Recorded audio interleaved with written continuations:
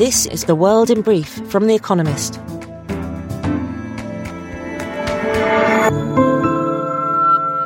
Our top stories. Liz Cheney, Wyoming's incumbent congresswoman, conceded to Harriet Hageman in the state's Republican primary race. The daughter of former Vice President Dick Cheney earned her party's opprobrium for investigating Donald Trump's role in the Capitol riot and for voting to impeach him. The result offers yet more evidence of the stranglehold Mr. Trump retains on his party. Of the 10 Republican members of Congress who tried to hold him to account for the uprising, only 2 have prevailed against pro-Trump challengers.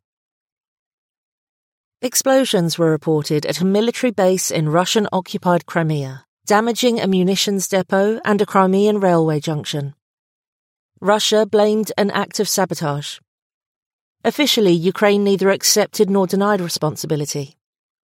Last week, bombs wrecked a Russian military airbase in Crimea, suggesting that Ukraine now has the ability to hit infrastructure far behind its enemy's lines. Britain's annual inflation rate hit 10.1% in July, setting a new 40-year record. Living costs are shooting past incomes, largely because of soaring energy prices. But the government does not intend to provide further help with paying bills until the Conservative Party's leadership contest ends on September 5th. The Bank of England has forecast that inflation may reach 13% by autumn. Uniper, a German utility firm, reported a staggering loss of €12.4 billion, equivalent to $12.6 billion, for the first half of 2022, pointing to Europe's worsening energy crisis. The company, which is Germany's largest importer of Russian gas, attributes over half of its net loss to the reduced gas flows, which have forced it to cover the shortfall in the spot market at higher prices. It received a €15 billion bailout from the German government last month. China Huarong Asset Management, a state-run financial conglomerate, warned it would lose 18.9 billion yuan, equal to $2.8 billion in the first half of 2022. It has been clobbered by heavy weather in China's housing and capital markets. The firm, one of 4 asset managers set up in 1999 to handle bad loans, needed a huge government bailout in 2021. The Communist Party thinks it too big to fail. Raila Odinga, the former Prime Minister who lost Kenya's presidential election this week, said the results were null and void, but also appealed for calm. He lost to William Ruto, the country's deputy president, who won with 50.49% of the vote. Mr. Odinga is not alone in challenging the outcome. 4 out of 7 election commissioners refused to endorse the result, calling the final stage of the electoral process opaque. A legal battle looms. The Biden administration announced further cuts to water usage from the Colorado River for Arizona, Nevada, and 2 Mexican states starting next year. Arizona's annual apportionment will shrink the most, by about a fifth.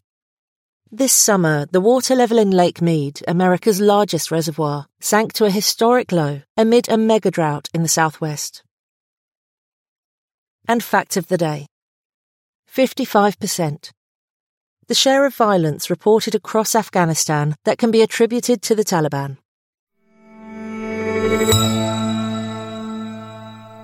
And now here's a deeper look at the day ahead. Tencent cannot escape China's techlash. Tencent, the world's largest gaming firm, is still in the firing line at home. On Wednesday, the second quarter results of the League of Legends owner will show yet more weakness, the result of Chinese regulators' refusal to grant it new gaming licenses. The refusal was part of the Chinese government's crackdown on tech, which caused an unprecedented slump in video gaming revenues in China in the first half of the year. Tencent's other businesses are struggling too. A slowing economy and lockdowns are hurting its entertainment conglomerate. Tencent's response has been to slim down in China, having shed a stake in JD.com, an e-commerce giant. It reportedly may sell its $24 billion stake in Meituan, a food delivery firm. To compensate, it intends to expand abroad, perhaps by investing in firms such as Ubisoft, a French video game maker, to add to its array of foreign gaming interests. But Tencent must tread carefully. Western governments are increasingly cautious about Chinese firms making foreign acquisitions.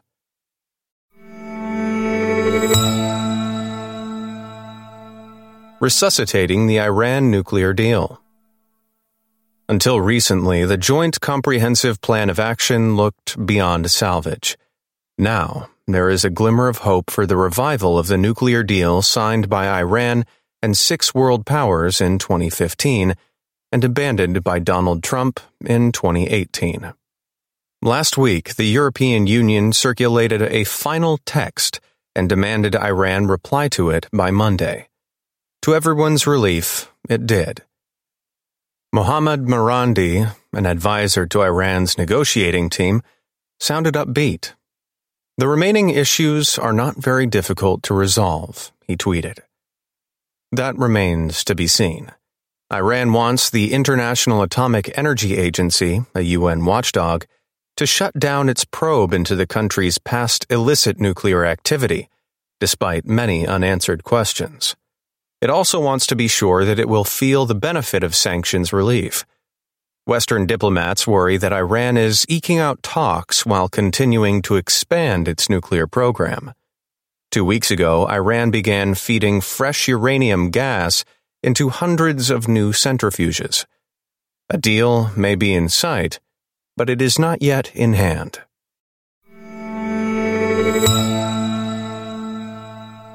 America's resilient housing market. When house prices are rising, homeowners are more likely to spruce up their properties, according to Marvin Ellison, the CEO of Lowe's. So, when the home improvement store reports earnings on Wednesday, it will give a sense of what is happening in the world's largest housing market, America.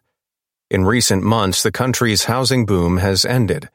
The question is whether it will turn to bust. The buying frenzy has certainly slowed. Uncertainty among builders is mounting. On Tuesday, data showed that the number of house-building projects started in July was 9.6% lower than in June. Yet there is little sign that a crash is on the way. An analysis by The Economist of 900 metro areas in America finds that prices have fallen in just 6 since the beginning of the year. And on Tuesday, the earnings of Home Depot, a competitor of Lowe's, beat expectations. The party is less raucous, it seems, but it has not yet ended.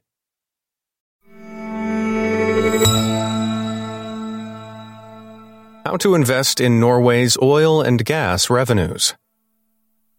Norway has its own Davos, called Arendalsuka.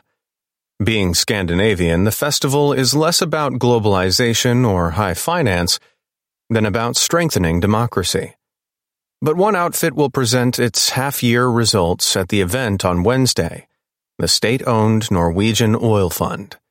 With investments in about 9,300 companies around the world, the market value of the fund is around 12.3 trillion Norwegian kroner, $1.26 trillion, making it one of the largest in the world.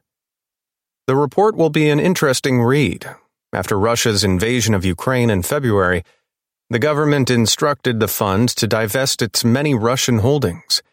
As with all investors, it has also had to grapple with inflation and higher interest rates. But it is also riding the wave of higher oil and gas prices.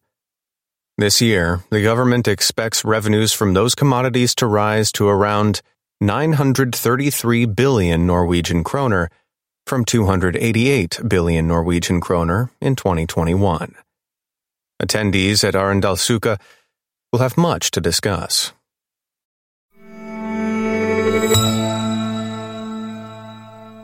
Lithuania celebrates the Karaims. One of Europe's smallest minority populations, the Karaims, are being celebrated in Lithuania this year. On Wednesday, Karolina Sicha, a folk musician, will perform in Trakai, a city in southeast Lithuania that has historically been home to the Karaims. The fact that Miss Tsicha is actually Polish will do little to dampen the party. Who are the Karaims?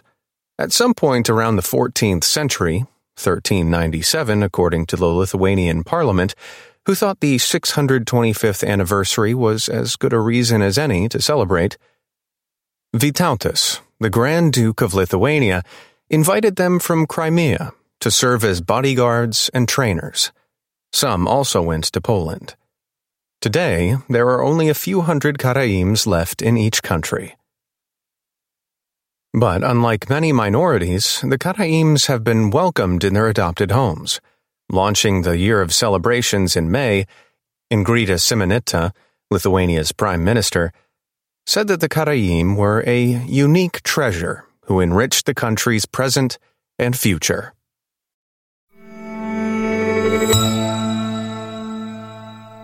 Daily Quiz.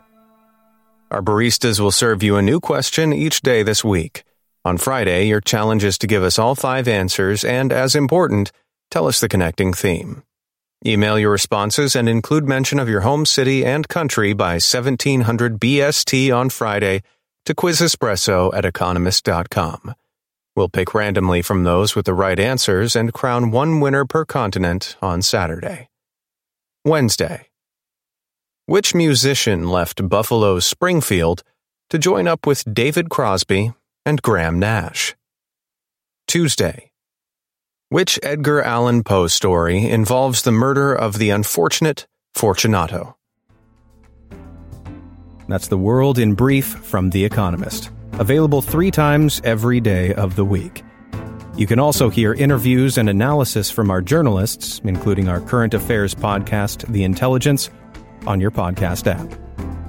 And subscribers to The Economist have access to each week's full edition in audio. Just download the Economist app to start listening.